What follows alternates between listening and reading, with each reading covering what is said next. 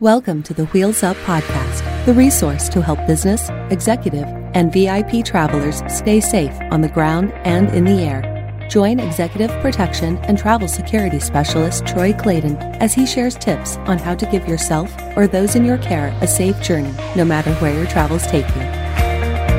Welcome back to the Wheels Up Podcast with Troy Clayton and me, Brett Jarman, your co-host. Hey Troy, how you doing? I'm good, Brett. How are you? Marvellous. So Troy, what we're going to do today, we've put together a business travel safety and security checklist, which we'll make available for download on the podcast website, which is wheelsuppodcast.net.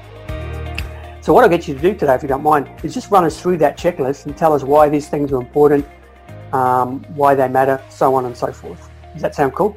Sounds good. So tell us, what do we need to cover off before we're traveling? So some of this stuff might sound a bit like suck eggs, but let's go through it anyway. So visas, obviously, find out if you need one. Find out if you need a specific visa when you're traveling. So, if you're traveling on business, you're usually going to need a business visa. Some countries consider, heading to a conference as business. So whereas you may go, well, I'm just heading to a conference and the rest of the time I'm taking off. You just need to double check to see if your visas are, what you need for each of the country. And I should say, I've seen people get caught out by that. I've been to conferences where I did have a business visa.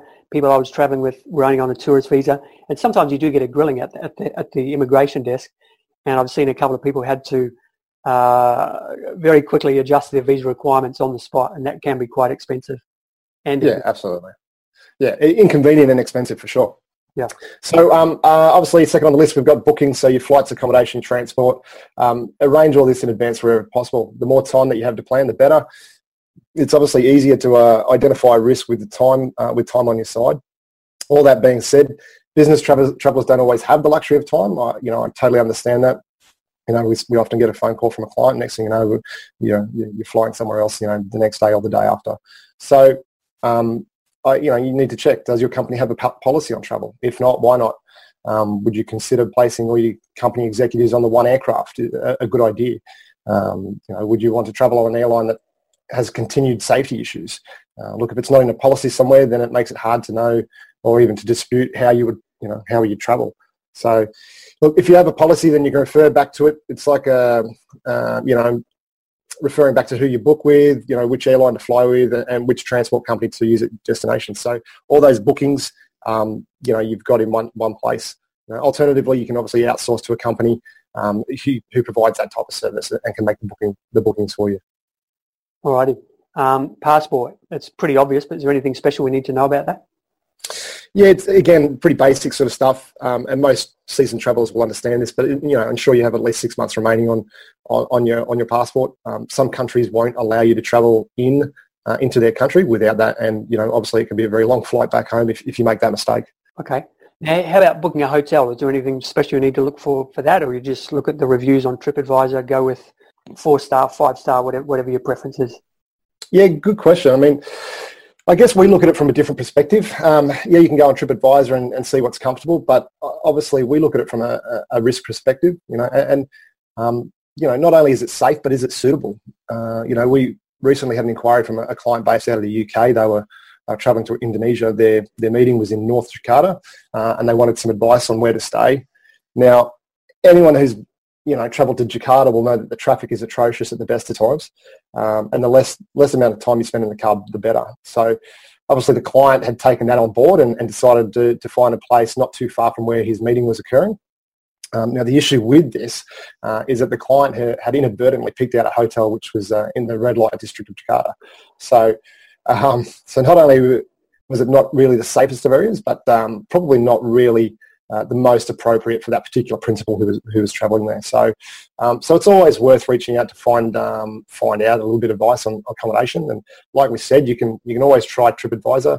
However, as we said, it gives you information on comfort, but it just doesn't give you an indication of the security of the area or even the hotel you'll be staying in. And look, we're going to talk more in this podcast series about room selection as well. So that'll make up part of the security stuff. And I guess the other point we could make about hotel is understand that the less you pay, the less security there is likely to be. So the temptation to save money or the pressure from the top down to save money can end up actually costing you in terms of your own personal security or safety. Yeah, absolutely, for sure. Okay, all right. Now, what about resources nearby the hotel? What do you need to look into as far as that goes? Yeah, look, when we're planning a journey, we always look for where are the police stations at, where are the hospitals. This is just part of what we do when we're planning a security task, and even providing journey plan or journey advice to our clients. Look, if we were going to conduct an executive protection task, this would be what's known as the advanced phase. So now, I spoke about identifying hospitals. Within that, we identify the most appropriate hospital as well. So the most appropriate hospital, what does this mean? Essentially is, hospitals and services, they excuse me, they vary considerably from country to country and then town to town and region to region. Public versus private, obviously, they also have their own differences. So a person travelling with a dodgy ticker or cardiac problems is going to have very different health requirements to, say, a family travelling with an infant with respiratory concerns. So their needs are different. So obviously we need to customise the advice for that client. There's no point talking to or taking the child to a cardiac hospital, which may not even have a paediatric department, or in fact some hospitals don't even have emergency departments. I know that sounds strange, but that is the case in some of the countries that we've worked in. So it's always worth investigating these matters prior to departing and getting some advice on that. In the case of the police stations, it's worth understanding that these are where they are in the event that you need to either make a police report or a situation arises where you need police assistance. And that's basically what that's all about. All right. So I guess from a corporate point of view, you mentioned corporate travel policies before. It would make sense for corporates, wherever possible, to actually define preferred or suitable hospitals within their policies, so that if someone's going to Thailand, they don't have to do the research. Someone in corporate's already done that for them. Yeah, absolutely. And look, that would also work hand in hand. You talk to your insurance provider about these things as well. The issue that we've found when we're doing these jobs is that a lot of the insurance companies will have just a list of hospitals, and they may not have necessarily proven what we call proven the hospitals, which means they haven't actually been inside them. They don't know what they're like. They don't know what the standards are. They just they've got a list. This is the hospital. Off you go. And look, like I said, the hospital standards vary greatly from country to country, region to region. Hygiene standards differ. Education standards differ, equipment standards differ. So I guess you just want to make sure that you're going to the right place with the right equipment, with the right people for the matter at hand. Right, yeah. Okay, now talk to us about embassies and consulates. Do we need to know where they are, or can we just wing that when we get there if we need them? Yeah, look, obviously you want to have the relevant contacts for the embassies and consulates that you're heading to. So for our Australian listeners, one of the most useful tools you find on the web at the moment will be smarttraveller.gov.au. I believe for the UK it's gov.uk foreign travel advice, and for the US it's travel.state.gov. These sites will give you a list of all the embassies and consulates across the globe. So it's always worth jumping onto the sites, having a look before you travel, and taking note of them. With the US and Australia, for our US and Australian listeners, you can actually register your travel here as well. So, which is worth doing, especially if you're traveling alone or in an area which may have some volatility attached to it. And this, when I speak of volatility, this could be anything from previous natural disasters, or you're heading to remote regions which are difficult to reach, previous terror incidences, or the list goes on. But essentially, by registering, it gives you a greater chance of being found or contacted by the consulate or the embassy in a time of crisis. Alrighty. So I guess we could also make the point here that if you're carrying these details on you, then if you do get hit by the proverbial bus, for the people who are assisting you, if you're incapacitated, obviously they can see you've got your passport on you, but if they could see the local embassy details and all that sort of stuff, it speeds up that process of getting in touch with the people that matter. Yeah, absolutely, for sure. So let's get on to the medical side of things, Troy. Immunisations, what do we need to know about that? Yeah, look, so we spoke briefly about pre-screening hospitals prior to your journey. This obviously works hand in hand with that particular topic. So However, if you've got your immunisations out before you go, or sorted out before you go, then hopefully you won't need to visit any of those hospitals when you're travelling.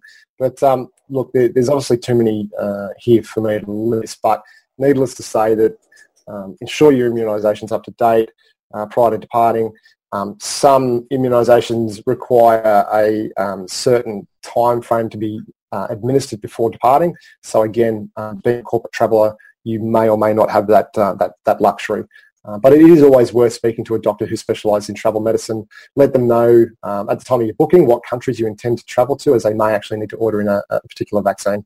So, we try and organise a day where, we can bring our medical director in from, his practice at Go2 Health to maybe have a chat to our listeners about travel medicine. That might be a pretty good topic to go over to, actually.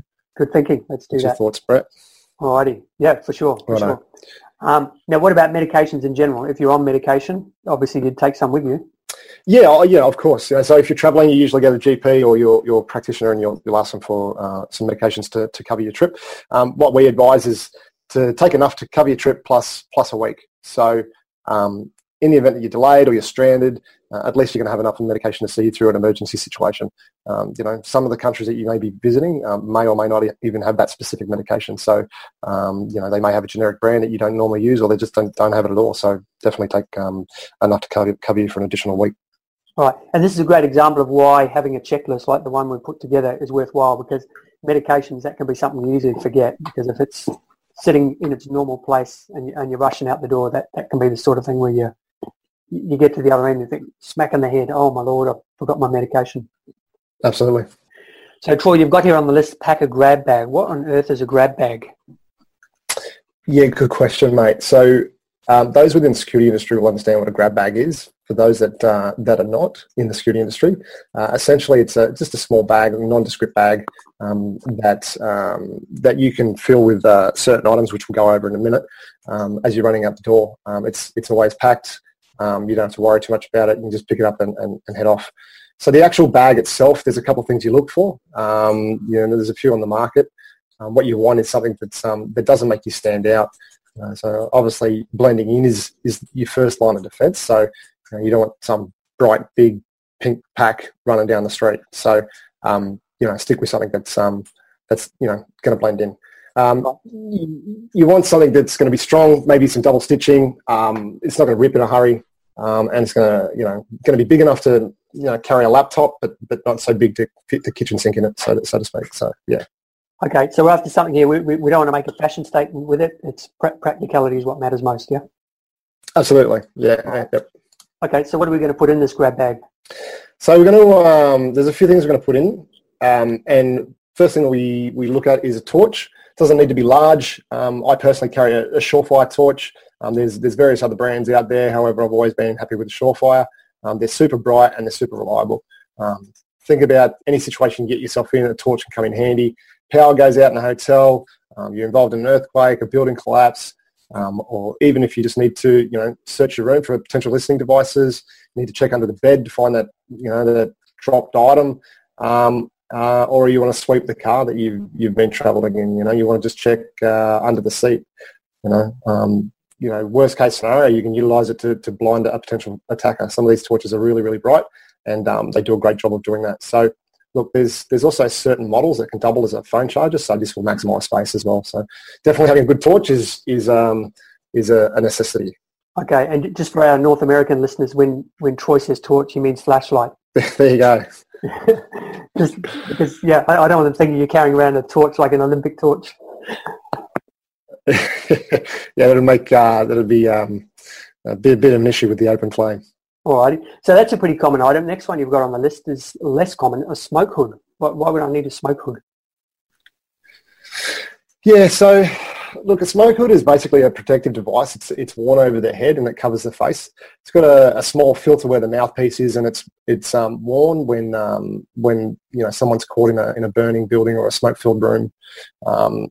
Essentially, it protects the wearer from smoke inhalation. So, it gives you those precious seconds, minutes to get out of there, get out of a burning building, get out of a smoke-filled room, and survive the actual incident. We tend to advise our clients to have one in their grab bag and one on a bedside table. They take up no room, and they're really easy to put on. Right. Are they expensive, Troy?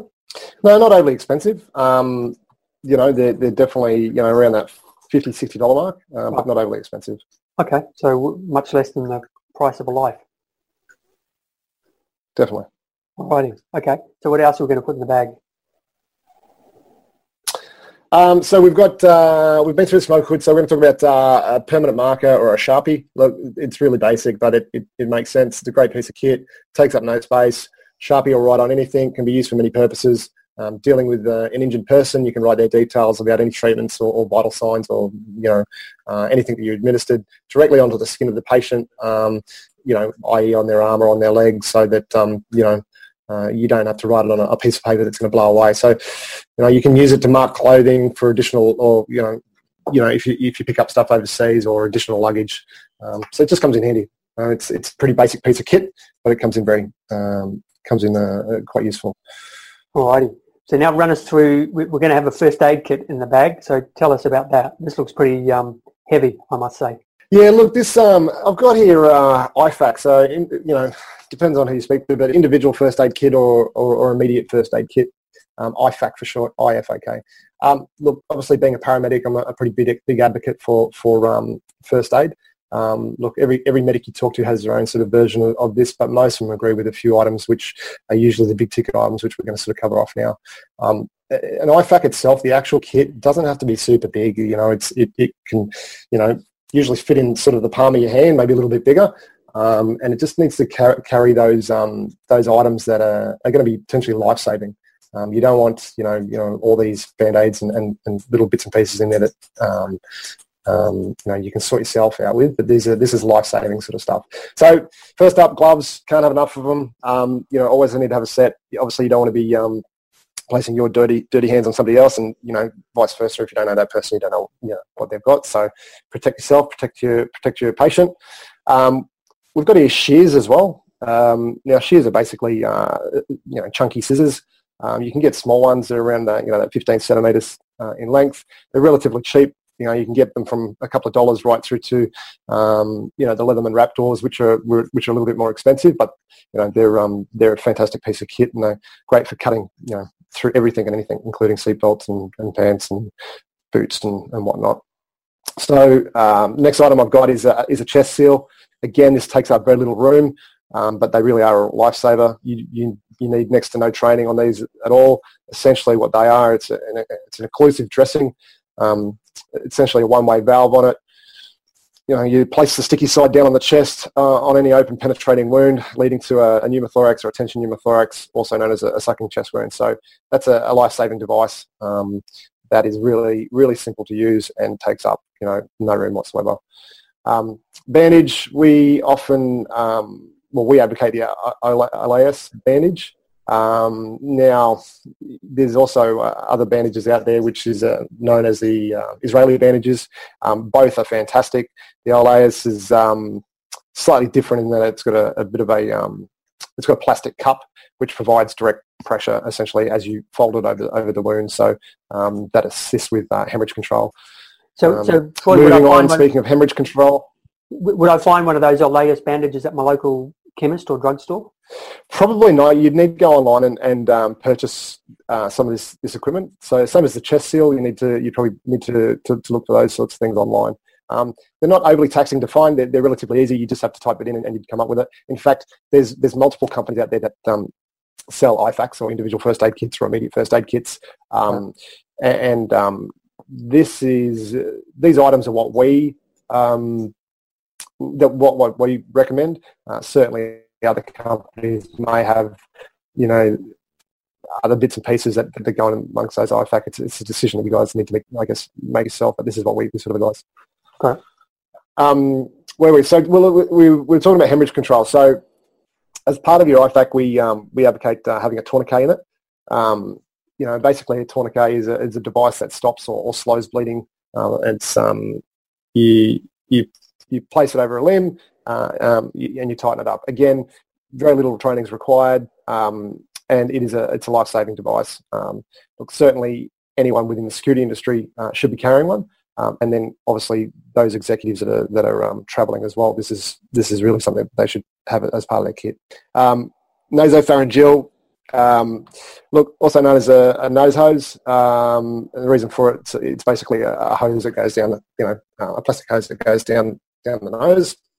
It maintains an airway. Look, this is obviously something that does take a little bit of training, but they are not overly difficult. And push comes to shove, if you really needed to maintain an airway, you'd be able to sort it out. But look, if you are going to buy these sorts of things, it's always good to maybe follow up with some training if you can find time to get that done. So yeah. And look, last but not least, there's a bit of medical tape.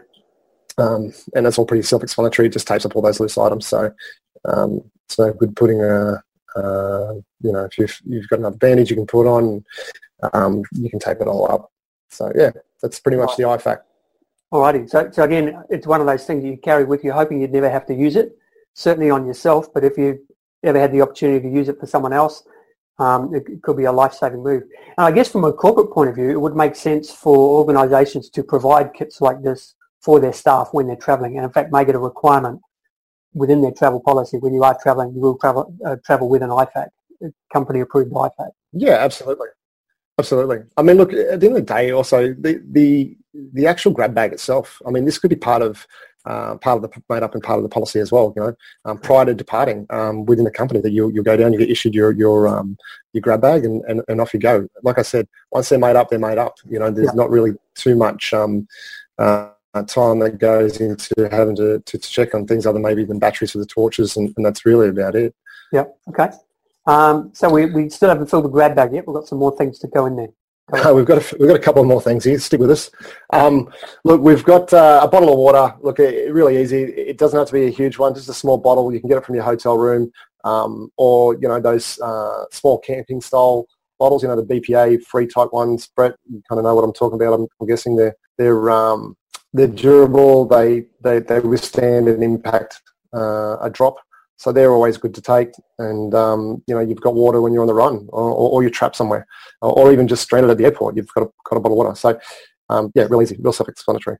Mobile phone charger, again, another real self-explanatory item. Whether you're going to take a burner phone, I don't think we discussed that yet, but we will. Now, whether you're taking a burner phone or not, you're still going to need to access your numbers and potential information that you've got within it. So obviously a phone charger is a must-have item. Just be aware of what's known as juice jacking. So juice jacking is basically when you're plugging your phone into an unknown USB. It can potentially set you up for your data to be compromised. So if you're plugging, you're recharging back at the hotel. You don't know what that power that jack is actually going to. So remember that these cables they work both ways. So if somebody wants to get your data, then they can do that. Obviously, the best way to avoid that is to take a actual power plug and plug it into the wall and then stick the cable into it, or even just have your own portable battery pack. So obviously, as you're traveling, you've got your passport, your visa, you've got driver's license. Look, any important documents that you're going to be traveling with, make sure you take a photocopy of them and store them in your carry-on luggage.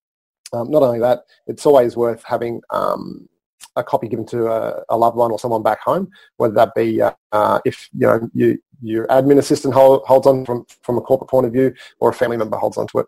Look, I only saw footage the other day of an airline worker in Thailand going through passengers' luggage. So look, these sorts of things do happen. You may end up being a victim of identity theft, and without any documents to prove that you are who you say you are, it can certainly take a lot longer to sort this sort of mess out. So definitely worth having photocopies of any of those relevant and important documents. We also advocate having a small amount of cash. We tend to be a cashless society. Unfortunately, though, if you end up in a crisis situation, then cards may not be useful. Cash is king in the time of emergency, so don't get caught without it. Make sure you've got a little bit there to get you through. And speaking about these sorts of things, a dummy wallet. Why would you carry a dummy wallet? Look, if you're out and all of a sudden, you're in a situation or a robbery style situation, you could potentially get out of it with a lot less than your actual wallet. So take a dummy wallet, some old credit cards maybe, or even some dummy credit cards, put a couple of bucks in there, 10, 12 bucks, something like that, and then just hand it off. It might be enough just to appease the assailant, and they'll leave you alone. And then lastly, we spoke very briefly on a burner phone. A burner phone essentially is a phone or a sanitized phone, essentially. So, if you're traveling to an area that you think that, surveillance or data theft is highly likely, then we would certainly advocate carrying a burner phone. A cheap phone, which can still hold lots of numbers if you need to, obviously plug in your numbers and have various apps for communications. However, you only program the numbers that you need specifically to get the task done, to make the phone calls. Nothing personal. So, if it's hacked or stolen, then, from there it's not a huge issue. So we have certainly advised clients when they're traveling to particular countries to take burner phones. So, yeah. Got it. That makes a lot of sense. Okay, so so the grab bag's full now. I guess the last thing we should cover off in terms of the before travel thing is just the subject of travel insurance. We take it for granted that people will be getting travel insurance, but even things like, just checking up to make sure it covers you for the country you're going to. Have you declared all your medical conditions? You don't want to get somewhere and find out that you're not covered because you didn't pre-declare a condition. Anything else you would add to that, Troy?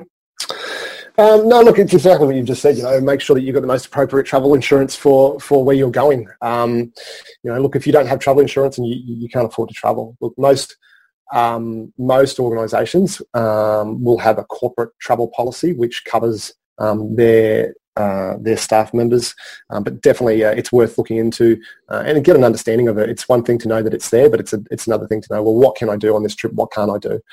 For instance, I'm not suggesting that all the CEOs and directors are heading to Bali to go on scooters or mopeds, but certainly a lot of travel policies won't cover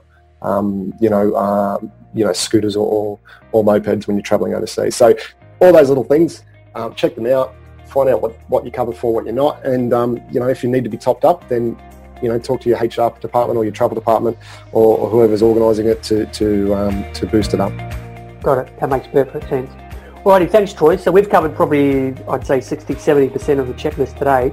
We'll wrap it up here for now, and we'll pick it up in the next episode where we'll talk more specifically about what to do during travel and also after travel, how you can wrap up your travel safely. Sound good to you? Perfect. Thanks, Brett. Top man. We'll see you then. You've been listening to the Wheels Up podcast with Troy Clayton. For more information, show notes, resources, and subscription options, visit wheelsuppodcast.net. Wheels Up is brought to you by the Experts on Air Podcast Network. Until next time, safe travels.